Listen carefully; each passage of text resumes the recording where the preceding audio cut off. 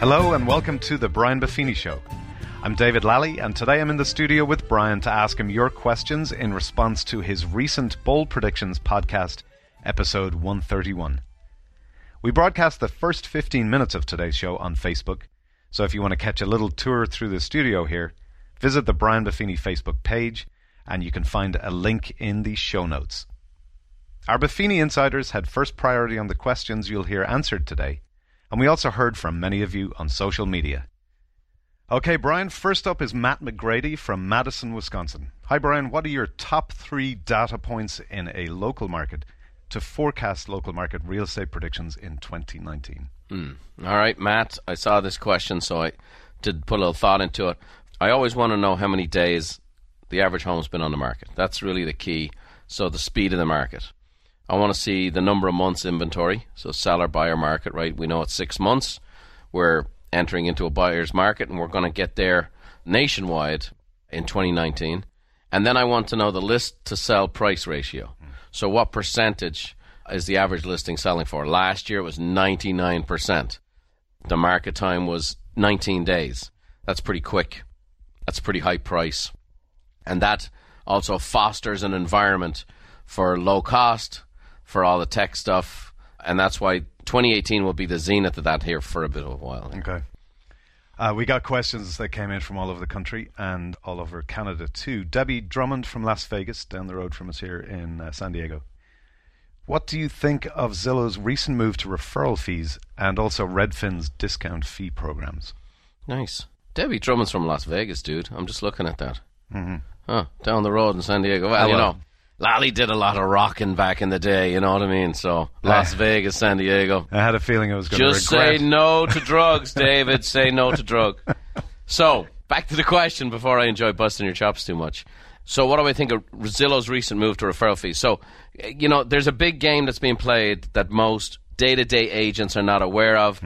News Corp, which owns Realtor.com, just bought a company called OpCity. And I mentioned OpCity in the Bold Prediction. So OpCity is a company that was getting Zillow's leads that weren't, you know, and we talk about leads and what's a lead and what's not a lead. So basically, all these uncalled leads from Zillow, they were buying them, unleashed a telemarketing operation, and they would just cold call whatever form of that database is till something popped up. And if something popped up, they'd take it, cultivate it, try to make it into a lead, and then hand it off to a realtor for a 35% referral fee. That company just got bought for $225 million.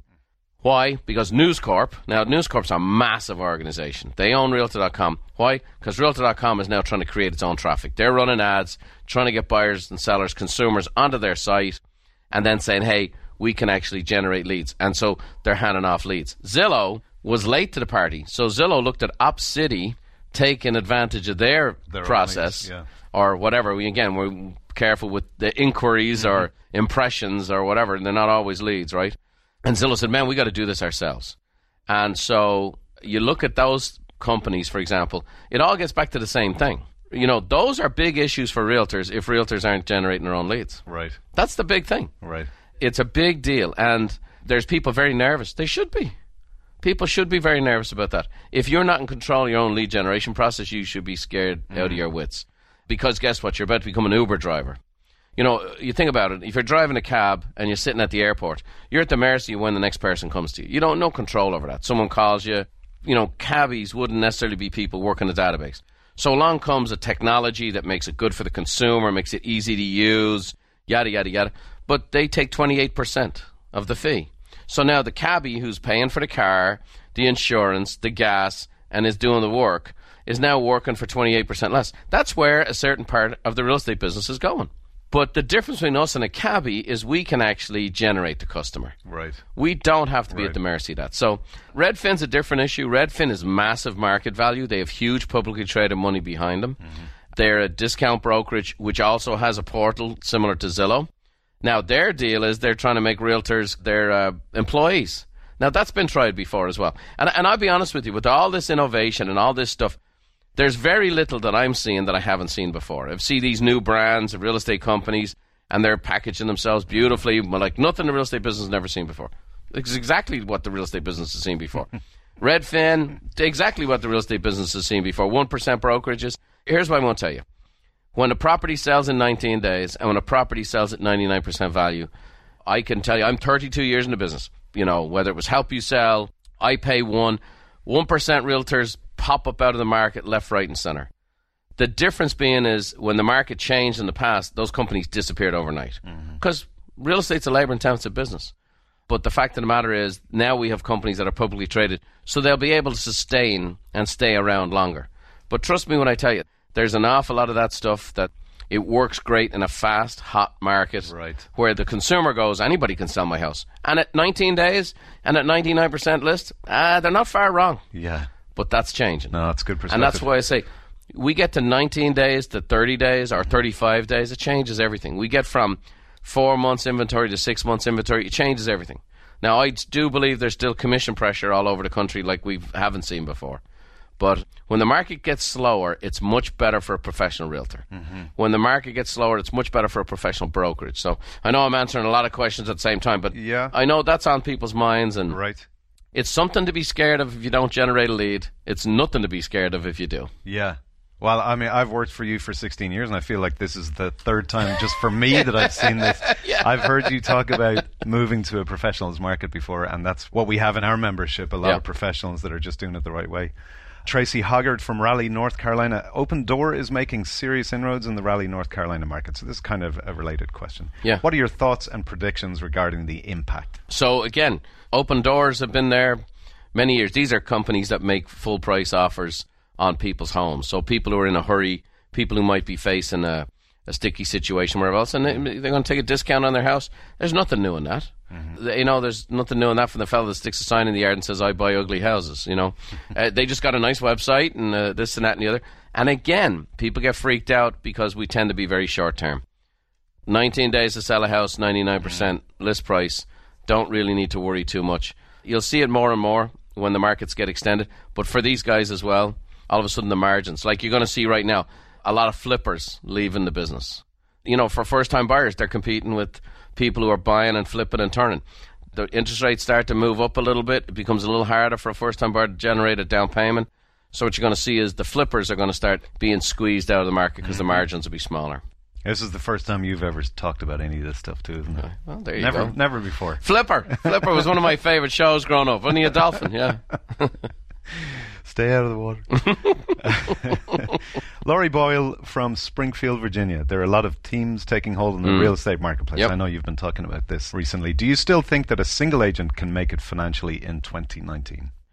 We have a massive production in teams. 25% of all agents are now part of teams. That is a massive number. But the other side of that is 75% of agents are not. Right. So do I think an agent can do well by themselves? Of course they can. Now, do I believe it helps to get help, for particularly like an assistant or a part-time assistant? If a person will focus on the lead generation activities we teach at Buffini Company, they're going to have all the leads they can handle. They're going to be doing fine. And if they get more leads they can handle, they can refer those leads off. And if they're consistently getting more leads than they can handle, they can develop a team themselves. Nice. Because the purpose of a team is to handle surplus leads. Now, one of the challenges that's going on right now is a lot of younger folks, a lot of millennial people getting into real estate. They want to be part of a team. They like the idea of that. They're okay. The average split is 35% when the team leader provides the lead. So they're making smaller commissions, smaller amounts. It's very good for the team leader. The pressure on the team leaders to generate the lead, and that's why a lot of the team leaders are buying these leads. So that's why you've had a massive proliferation in the funding of these companies that are offering the online lead service, because you got a lot of team leaders going, I got a lot of mouths to feed. I'm here to provide the leads. And so now here's what happens. You get your least skilled person with the least amount of experience calling the lowest level lead. That are very expensive. Long term, that's a challenge. So again, everything starts and ends with the ability to generate a customer. I'm going to jump around a little bit here. And this one here is kind of related to what you're saying there. Linda Urban from Land O'Lakes, Florida. Please share your top 3 tips for a brand new realtor scheduled for the state exam just in a few days, actually, the 21st. Nice. To gain their first listing and hit the ground running. Nice. Well, uncontaminated, Linda. That's great. You got no bad habits. And also for you, this is a great market. You don't know anything else. It's just a super good market for pros. You're going to do very well. The key component is make sure you find yourself in a broker that's very supportive, that supports training. You know, obviously I have a vested interest in this, but We just started our brand new training program, the Pathway to Mastery, the Essentials course, and you couldn't start in a better place. You got to get trained, you got to become skilled, and then a couple of quick tips. Start your database, make a list of everyone you know, let them all know you're going to be getting your license and you're excited and enthusiastic to get up and at it. And then third is get into the training and start applying the lead generation side, the marketing side of it, and you'll do fine. Nice. We're going to go up to Chile, Ontario, Sudbury. Terry Ames is up there, and he asked, "Hi Brian, podcast is amazing. Keep it up. I listen to you every day. With our small team of 3, we're ready for an assistant, but I'm a terrible delegator because I have a hard time communicating what I need and giving up control. Do you have any advice?" I do. Now, obviously, we have a whole range of resources to help you there, Terry, in regards to the coaching side of things, whether it be the perfect day for an assistant, dialogues to use, how to hand off leads, all that kind of good stuff. But I think the real key component is you don't have confidence that anybody else can do it as well as you. And that's a very common dynamic in a small business. When you do it right, you'll wake up one morning and go, my gosh, a lot of people can do it better than me. So I think the answer for you, ultimately, SOPs, standard operating procedures. So what I would do is I would get an assistant to come along and follow everything I do. I would voice record on my phone everything I do. I'd make a list of everything I do. And at every path along the way, then I turn it into a manual for an SOP. And that becomes the key, that you can have interchangeable people and interchangeable parts who know what to do and how to do it. We were working on it yesterday here for Buffini Company. Think of the very and we have a dynamic called the Buffini Way. Well, I have 14 departments and 250 people. And so we have to have interchangeable parts here all the time. I learned how to do that when I had a small real estate team.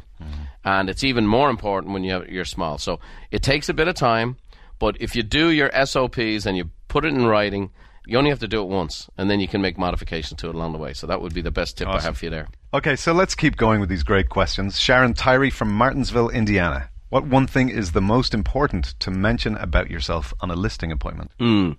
Well, this would be a good answer for anybody. And it's not one thing, it's 3 things. Okay? So, 1986, Lou Holtz. There's 3 things that every customer wants to know. Can I trust you? Are you good at what you do? And do you care about me? Those are the 3 things people need to know.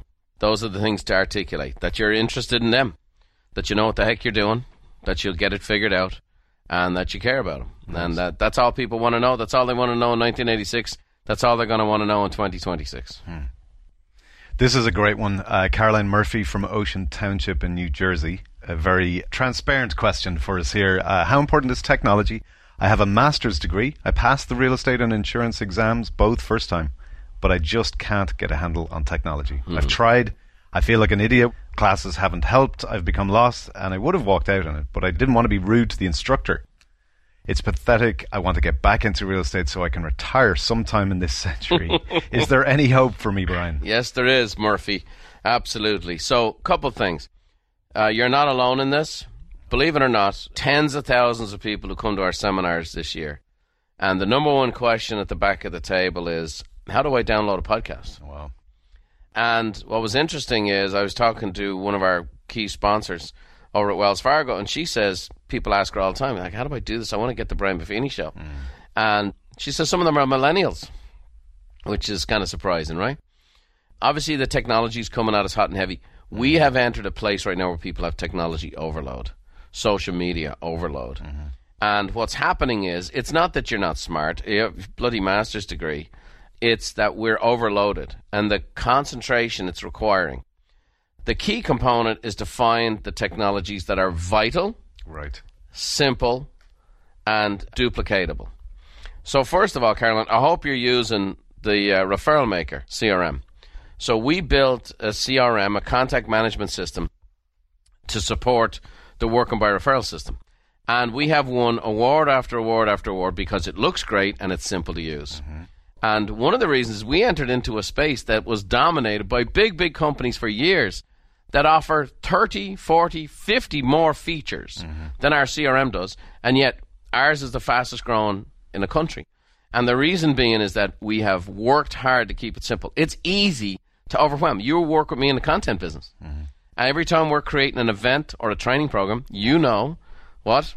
There's more good stuff left out than there is put in. Cutting room floor. The cutting room floor is the best seminar in the world. The cutting room floor is the best training. The cutting room floor is the best podcast. Yeah. except the key component is creating things that people can tolerate and take in. We do a podcast. Like, what can people take in? What can they use? We build a training program. I build a presentation. We build a CRM. Let me tell you, I have technology people working for me, and sometimes it's an insecurity.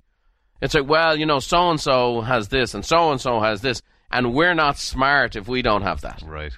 And so you got to understand, a lot of people who develop technology, it comes from this place of one-upmanship. It's not often from a place of service. And that's why you look at the people who've thrived with technology are the people who've made it simple. And so, Caroline, I think it's very important, like taking classes on it. Like, I'll be honest with you, if you know a couple of younger folks, like my kids help me out to navigate around what I need to navigate on social media. Okay? So I know how to get around Instagram, I know how to get around Snapchat, and I know how to get around Facebook. My kids help me do that, Now, I don't get into using all the features they have and this and that. Don't need to. But I have a job, okay, and I work for a living, right? I know enough about those kinds of things. The next thing is, if you're in your real estate business, Caroline, one of the things you want to do is grow your business to the point you get someone to help you. So I have my assistant, Jeanette, and you know what? Jeanette's far more proficient at technology than I am. Great. She continues to do so. You have to grow to what you need, but I think what you're feeling, Caroline, is very common, and that is being overwhelmed. And that is not an uncommon dynamic. Right. You're going to see conditions talked about this. Psychologists are going to come up with terms for it. People are, what I see, like when we're talking to people, and we're you need to do this and this. If it's more than 3 clicks, they're like, Yeah. So you're not alone. Learn the basics of the ones you need. Make sure you're able to communicate, articulate. You got to be able to track what you do, and then maybe you can get someone to help you. Just avoiding the distraction factor, Yeah, right. Michael Habscheid from San Diego, California. Thank you for the great podcast. You expect nationwide that sales will be flat comparing 2018 to 2019, but looking locally at the San Diego market, sales have been down double digits each month versus the same month in 2017. Yeah. Well, everything starts west and comes east, right? And I'll just speak, again, and it's very difficult. When I do the bold predictions, one of the reasons I love doing it when I do it is it's following the political season and so on and so forth. Because right now, every comment you make is run through the prism of politics, okay? And like I mentioned before, I really don't give a rip city. In my public life, all I do is analyze the numbers, and I try to understand the trends so that I can help people make good decisions, navigate through the changes in the market, and profit from it. So what am I seeing in California? I'm seeing the most heavily taxed state in the country. I'm seeing one of the most expensive places to live in the country. And what we're having is a massive migration of people from affordability. And so, like, I have my oldest son just bought his first house. And to get a house for a startup couple in California right now is hard. It's a very hard... I talked to a guy the other day at a sports banquet, and he goes, I don't know how my kids are going to live here. How are they going to start? So one of the problems we're facing right there is cost of living. San Diego has something going for it, and California has something going for it called this amazing weather, and so on and so forth, but it's getting harder and harder to live. So we're losing a certain vein of people. We have it at Buffini Company. More and more people coming to us going, I love Buffini Company, I want to work here forever. Can you find a way for me to work out of state? And I would say that's increased tenfold in the last 3 years. Gosh. So, not to say, with the last Californian, who leaves the state, leave a key. It's just we are losing a certain vein. We are seeing it show up in the employment. We're seeing them in companies getting established out of state that normally would have been established in California. They're going to tax-friendly states where there's less also regulation. And that's just the facts. That's not political. That's just the facts. And we see that in places like Texas, Tennessee, Utah, Nevada, a little bit to Florida, but that's where it's going. Thousands of companies have moved to Texas. So in California, we're seeing a little bit of that. We're seeing migration into the state by a lot of people who either have very little or an awful lot. So that's a very specific real estate San Diego market piece. But, Mark, keep generating those leads. That's all I got to say. It might be a tad slower in San Diego than the rest of the market, but it's not going to be, certainly not a recession or anything like that. Gary Nobile from Santa Clara. Hi, Gary. Known you many years. Do you think Silicon Valley, an area where a portion of employee compensation is often linked back to stock options, will experience residential real estate value decreases in 2019? No, I don't think it's going to be decreases, but you're very, very much in tune there, Gary. As you know, it's so expensive up in Silicon Valley that, you're basically... You have people getting $250,000 in stock options to come and move there, which is exactly what I'm talking about in San Diego, only we don't have Silicon Valley. So there it is tied into the wealth effect of the stock market and so on and so forth. And so I don't think it's going to be a down year, but I think it'll be a flat year. Julie Gardner, Oceanside, California, just literally down the road, unlike Las Vegas, which is not down the road, No, as I said. no. When becoming a real estate investor, is it wise to buy real estate around the country or stay in one's local market? Right. So I've an ever-evolving statement on this. So I always used to say only buy real estate that you can drive to and come home for lunch. And because I've owned properties that were further away and I've had problems and it's very challenging to do that. So it really gets down to the life cycle of your investment curve. So when you're first buying an investment in real estate, you're doing all the work yourself. You know, when somebody calls and they got a broken toilet, you're fixing a broken toilet, or you're calling the handyman to do it. And then when you start getting more properties, you can get a property manager and that kind of stuff. So those are types of issues. When you're taking a look at investment from a national standpoint, the big question, I've done a podcast on this, is do you want appreciation or do you want cash flow? Now, every time I ask somebody that question, they give me the answer, I want both. But I will share with you, if you shoot for both, you tend to miss both. So do you want appreciation? If you want appreciation, you go to markets that have appreciated historically, which means that they're more expensive. If you want cash flow, you go to places that have cash flow historically. So, for example, I have friends that I've encouraged, and they bought properties in Indiana. They bought rental properties in Indianapolis 12 years ago and had very nice cash flow, good management in place, larger properties, and one of them just sold the property for exactly what he paid for it 12 years ago. And it hasn't gone up $1. Now, a lot of things have gone up in the last 12 years, right? So he bought property with the express purpose of getting cash flow, and he bought it in the right place. I have other friends who bought in Alabama and other places like that, South Carolina, and they bought rental properties, and those properties have not appreciated hardly at all, but they've gotten good cash flow. Now, for example, if in San Diego you want to buy a rental property and you want to make a cash flow, you have to put a monster amount of money down. And so that's the game, right? The great news of technology and like our network today, we have agents, the best agents, all over North America. And you can find an agent and you can find a good relationship and someone with a like-minded philosophy through our network. Right. So now the world is smaller. Now because of technology, the country's smaller. So you could much easily buy property out of state today than you could years ago.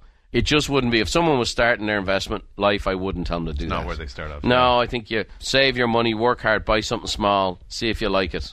See if you like being a landlord, because being a real estate investor is a different business. It's a business. It's not an investment. You know, putting your money in the stock market, isn't it? This is a business. Okay. I happen to like it. It's how I built my fortune. But it's a different business. Yeah. Cole Casey from Denver, Colorado. Brian, you've gotten a significant group of people to be your mentors, from Zig Ziglar to Jim Rohn and others.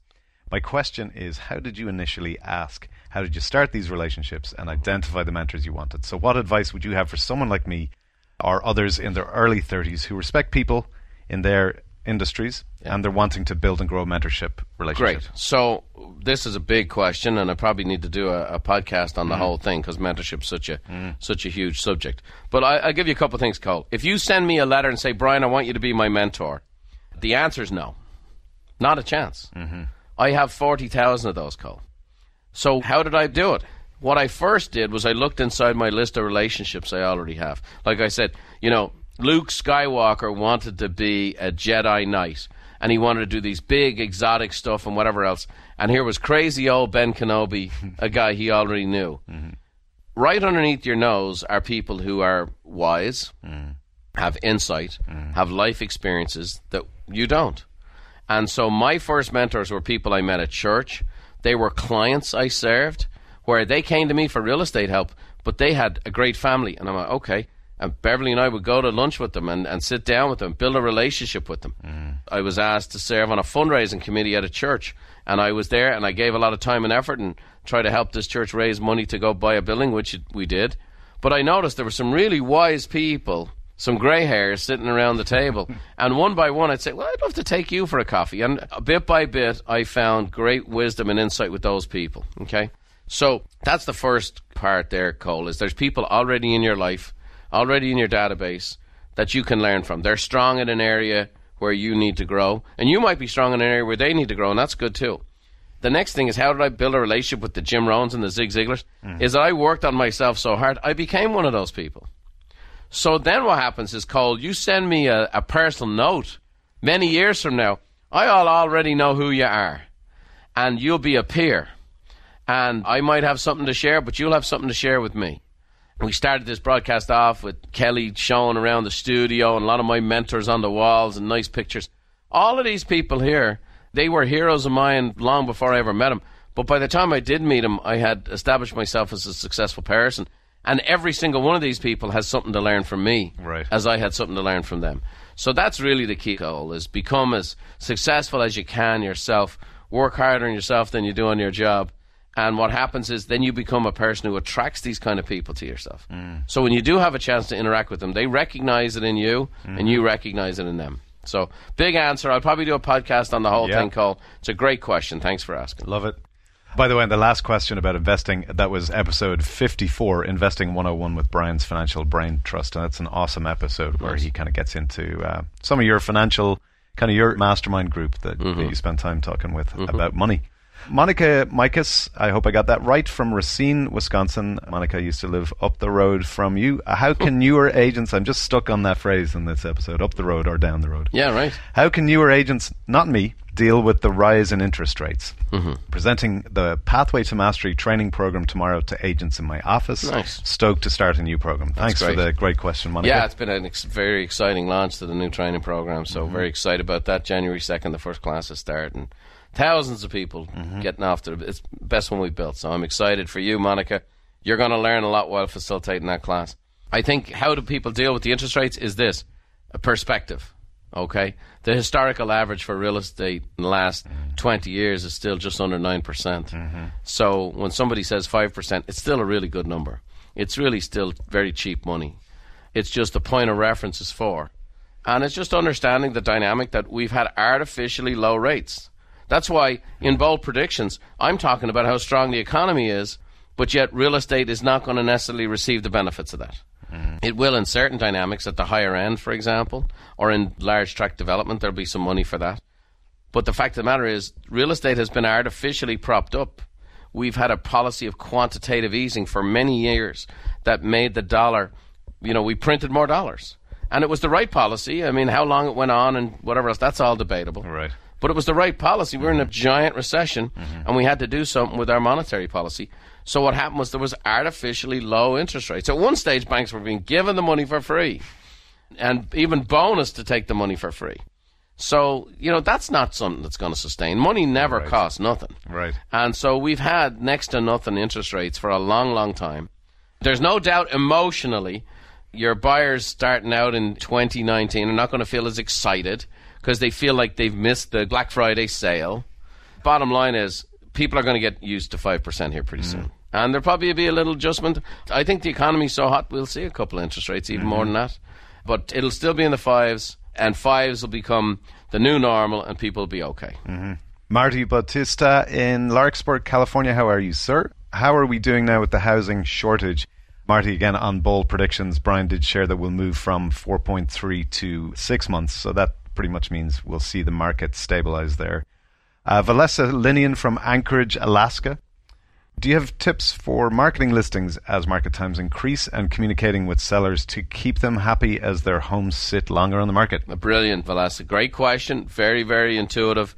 Definitely you don't need much of a marketing plan when the property sits on for 19 days before getting 3 offers, right? So now that becomes very important. Oh, by the way, Joe is going to be covering this more specifically at the Game Changers events. So definitely encourage you guys to get to those as part of your membership there, Valessa. And we're going to continue to develop more and more resources here, specifically in the form of a completely built-out marketing plan for someone soup to nuts, how to, present to a seller, an entire game plan for 6 months, right? Even though we're not going to be near that. I think the big key, Valessa, is really laying out expectations, letting them know it's going to take a little longer, it's going to be a bit more work. And oh, by the way, that's fantastic because sellers feel better about paying your commission when it takes longer to serve, longer to sell, harder work involved. They feel a lot better about it. I mean, think about it. I had it happen. I'd put a house on the market and sell it the next day. And a person would look at me and they'd go, "You're charging me this?" And it was 24 hours. Now, it wasn't 24 hours because I had to land the plane. And sometimes you had to sell the house 2 or 3 more times and go through this and go through that, whatever else. Even if I brought in a buyer myself, which is, that's high-level professionalism, they'd be like, that's a lot of money for one day's work. You follow? So when the market time extends out, it's a great pros market. So laying out expectations, here's how it's going to work. Here's what happens week 1. Here's what happens week 2 through 4. Here's what's going to happen. I'll be checking in with you every Friday. Once you know getting your home sold is a high priority to me. And then giving them those market updates and the whole process. Again, Valesa, lean into your coach. You'll be hearing more about that. Mr. Nigo's actually coming to town January 10th, I believe, to do a training for the coaches on this very topic. So your coach will have a lot of resources for you. Rich Nesbitt from Meridian, Idaho. Rich, you have an interesting question. What does the next 10 years hold? The Karnak. So, okay, Rich, I don't actually have a crystal ball. What I do have is great access to research, data. David Lally, by the way, is not just the golden tones here on the podcast.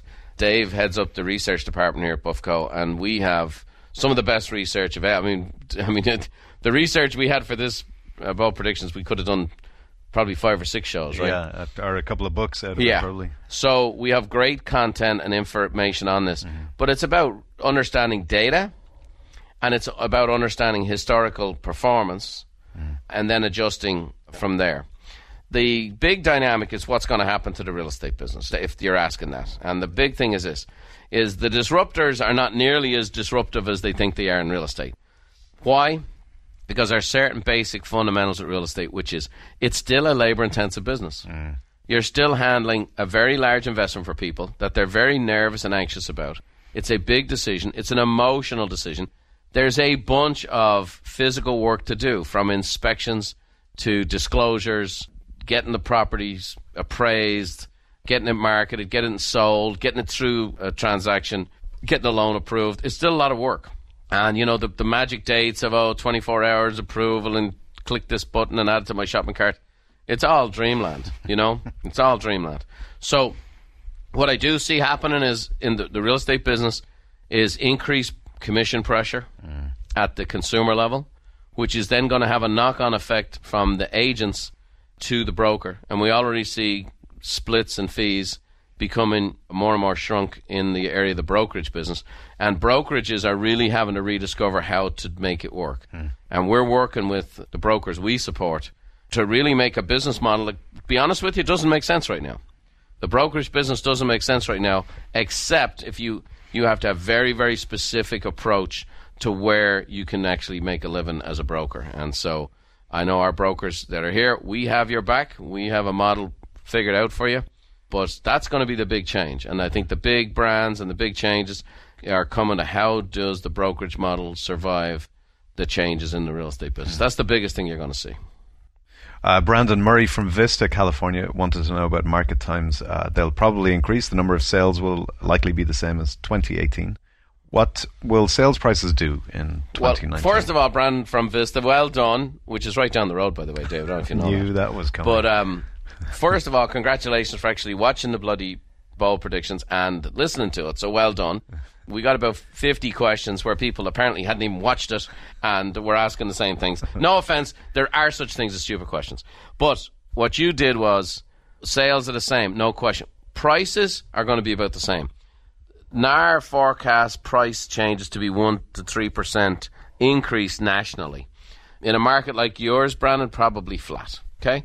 So, bottom line is, the market's going to do about the same number of transactions it did last year. The rates are slightly higher. The economy is super good overall. And so consumer confidence is high. People are still being employed. We have 7.5 million unfulfilled jobs in the States. We have middle-class incomes are increasing. So there's a lot of good things. The fly-by-night real estate companies, they're going to struggle. All the tech disruptors that think they're going to just take over the industry, a lot of them are going to struggle. A lot of the house flipping is going to start tightening up. That's already gone down considerably. So what is it? I think it's a great market for a first-time buyer, a great market for a seller. I think it's a great market for a professional real estate agent that generates their own leads. And I think if you're going to outsource your leads to a third party, you are screwed. Deidre from Glen Ellen, Illinois, wanted to know, while the lifeblood of our business is listings, we need a strategy for selling them once we have them. So same answer as that to Valissa, okay? And so stay tuned, lean into your coach, go to Game Changers. I'm not going to cover the entire marketing approach to a listing here in 3 minutes, but we have that all laid out and prepared as we're expecting market times to double. Julie Woods, hi to you from Longview, Texas. How can independent brokers better retain their agents? Great. So, Julie, I think this is not just a question for independent brokers. I don't believe right now there's any difference with independent and the large franchise organizations in regards to retention of agents. As commission pressure hits the agents, agents are looking for more efficient ways themselves. And there's a lot of companies out there that'll say for very low fees or for this or that, come join us. And I think you're going to have to be prepared that some of those folks are going to make those decisions. Now, whether those organizations work long term, all of a sudden the agents find themselves isolated and alone, and where's the camaraderie, where's the connection, that's to be decided.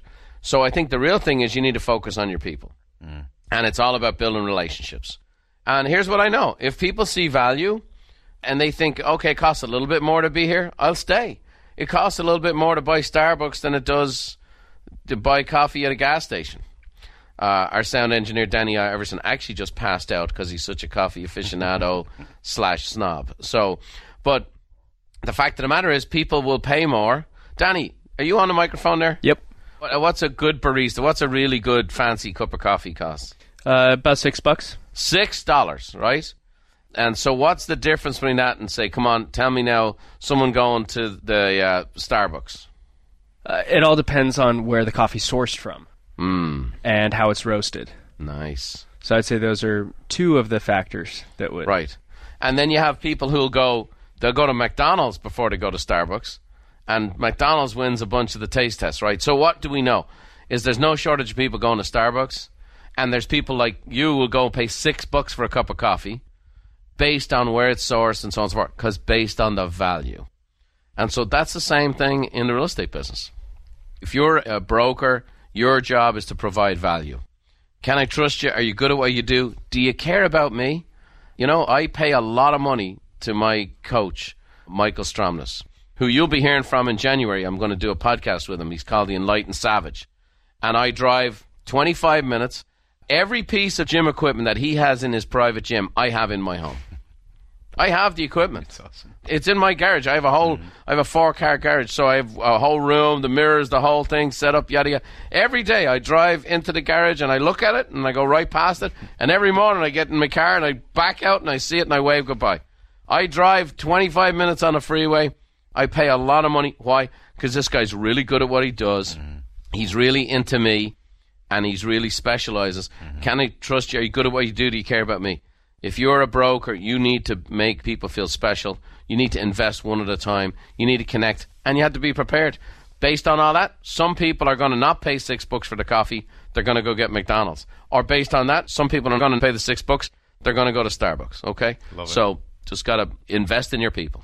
Chris and Maria Gentet from Redding, California. Your opinion on Compass? They say they're the future of real estate. So again, I don't want to particularly talk about any specific brand here. You know, we at Buffini Company, we serve them all. We have a bunch of Compass agents that are in our coaching programs. We have a bunch of Remax and Keller Williams and Caldwell Bankers and a bunch of independents. So we serve them all. Compass has come into the market. They've got big money behind them. They're very well packaged and very well presented. And it looks very nice. Their marketing is very nice. And they say there's something the real estate business has never seen before. And just unfortunately, I've been around 32 years, and they certainly look like something I've seen before. But they're nice. They've got nice branding, nice market. And again, I think it's all about relationships and connections. And if you are in a relationship with a Compass broker and you think that's the fit for you, God bless you. Adam Hopkins from Forest, Virginia. This is kind of a related question. Will brokerage commission structures continue to be disrupted by flat fee discount brokers? Yes. Okay. Yes, they will. Okay. And I kind of addressed that to some degree. I think you're going to see more and more of that. The commission rate in the real estate business keeps shrinking. Brokers are continually having to find ancillary ways to make money. And again, the pendulum swings. The market changes. The market changes for the agents. All of a sudden, an agent's sitting on a house, and they're sitting on a house for 3 months, and that happens again and again and again. And now they're like, who do I talk to? Who has my back? And that's becoming more and more of a challenging dynamic. So the models in real estate have changed. Yeah. The most profitable brokers are either very small and they're selling themselves, or they're very, very large. And again, I didn't want to get down into this too far, but I'm here, so I might as well keep digging the hole for myself. We used to talk about Death Valley. You remember that? Mm-hmm. I'll be candid with you. There are real estate companies that blackballed our coaching services because when we would talk to brokers, we would say, if you are 10 or fewer and you keep selling, you can make money. Or you're 40 or more, you don't have to sell, and you can make money. And anything in between is Death Valley. Well, there were companies that literally blackballed me for those statements because they were selling franchises and the average person was 23 or 25. Well, guess what? 90% of brokerages between 10 and 40 people do not make money. Ouch. Brand-wise. And there's not a single real estate company in the world will get on this call with me and have a conversation with me. And the truth of the matter is the number is bigger now. So I'm going to say the optimal real estate is 8 or less or 60 or more. So Death Valley has gotten deeper and wider. So you better get real big or you better get real small and sell. Wow. That's helpful information for people. Nydia Valenzuela from Los Angeles and Sarah Keanu from Burlington, Ontario. Both of your questions are kind of related to that. Nydia wanted to know, are teams the future and the single agent obsolete? And Sarah had asked, is this a good or bad time to start a team? I feel like you kind of addressed those Well, questions. like I said, teams are a big part of the real estate business. And here's why. Okay? I mean, I'm going to lay my cards out on the table. You want it? Here it is. The average real estate broker agent split in America right now is 85-15. The average team leader split is the team leader gets 65, the team member gets 35. Follow the money. And real estate at 50-50 and 60-40 has always worked for a broker. And in the modern world we live in today with technology and support and all the different things that are out there, individual agents are demanding a higher commission. I did. I went to 100% desk fee place before I built my own brokerage.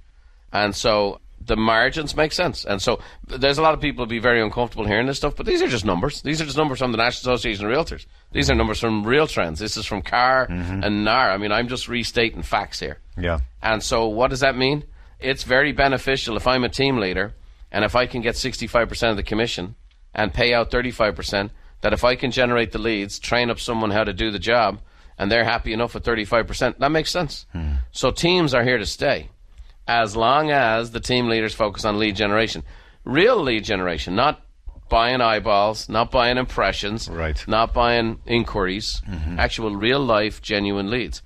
So is this a good time to start a team? Yeah, and one of the reasons for it is a lot of the millennials that have entered into the real estate business are saying, if I can make $100,000, I'm over the moon. Now, I'd like to not work more than 40 hours a week. I want to be able to take some trips. I want to be able to do that. I don't want to have all this pressure. And so, you know, that kind of a balanced approach and less economically ambition, more lifestyle ambition with a lot of younger folks means they're more than happy to be part of a team. And so you as the team leader can do very, very well. And so culturally there's been a shift. The market has been a shift. We're seeing more and more teams now that are affiliated with a brand that are getting independent office space, and they have a couple of assistants, 2-3 buyer's agents. Bob's your uncle. But it makes sense. Follow the money. The numbers make sense. 65-35 makes sense for a team leader. Yeah. We've got just a couple more questions. Megan Gray from Virginia. Do you think areas with long days on market will get longer? We are at 180-day market right now. Wow. I wonder what part of Virginia that is. So I'm out there quite a bit. 180 days is kind of a Mendoza line for a recessionary market. So if you've had specific economic, like, you know, let's say, during, for example, there's been boom periods, but all of a sudden the Texas oil fields failed. So in certain areas around Houston and West Texas, they had a micro economy. So I'm not sure what part of Virginia. This is where it'd be great to. It looks like Lexington, I think. Yeah. Hopefully I'm right there. Lexington, Virginia. So I would guarantee you there's probably some microeconomics have taken place there that are affecting that marketplace. So I'm not sure whereabouts that is. I'd be surprised. I know market times across the country are going to double, but I don't think it's going from 180 days to 360. Otherwise, that's a real hard line. I mean, I was in the early 90s. It was a massive recession in Southern California. Massive. And our market time was 181 days. So that's a 180-day market's a recession market. Samantha Dunn from Philadelphia, we're going to leave you with the last question for today's bold predictions. And thanks, Brian, for following up. You did this fantastic presentation recently, and we had so many people who wanted to hear more about what you shared that day. They got a lot more value again today. What is a good summary explanation for when asked by the general public, how is the market? Market's great. It's a good time to buy. Going to have a little bit more selection. A few more houses to choose from. But the market's still moving pretty quick. The economy itself is very good. There's a lot of money in the market. So if you're selling, you're going to find a buyer. And if you're a buyer, you might actually get a chance to choose between two houses. And you might not have to fight off 10 offers.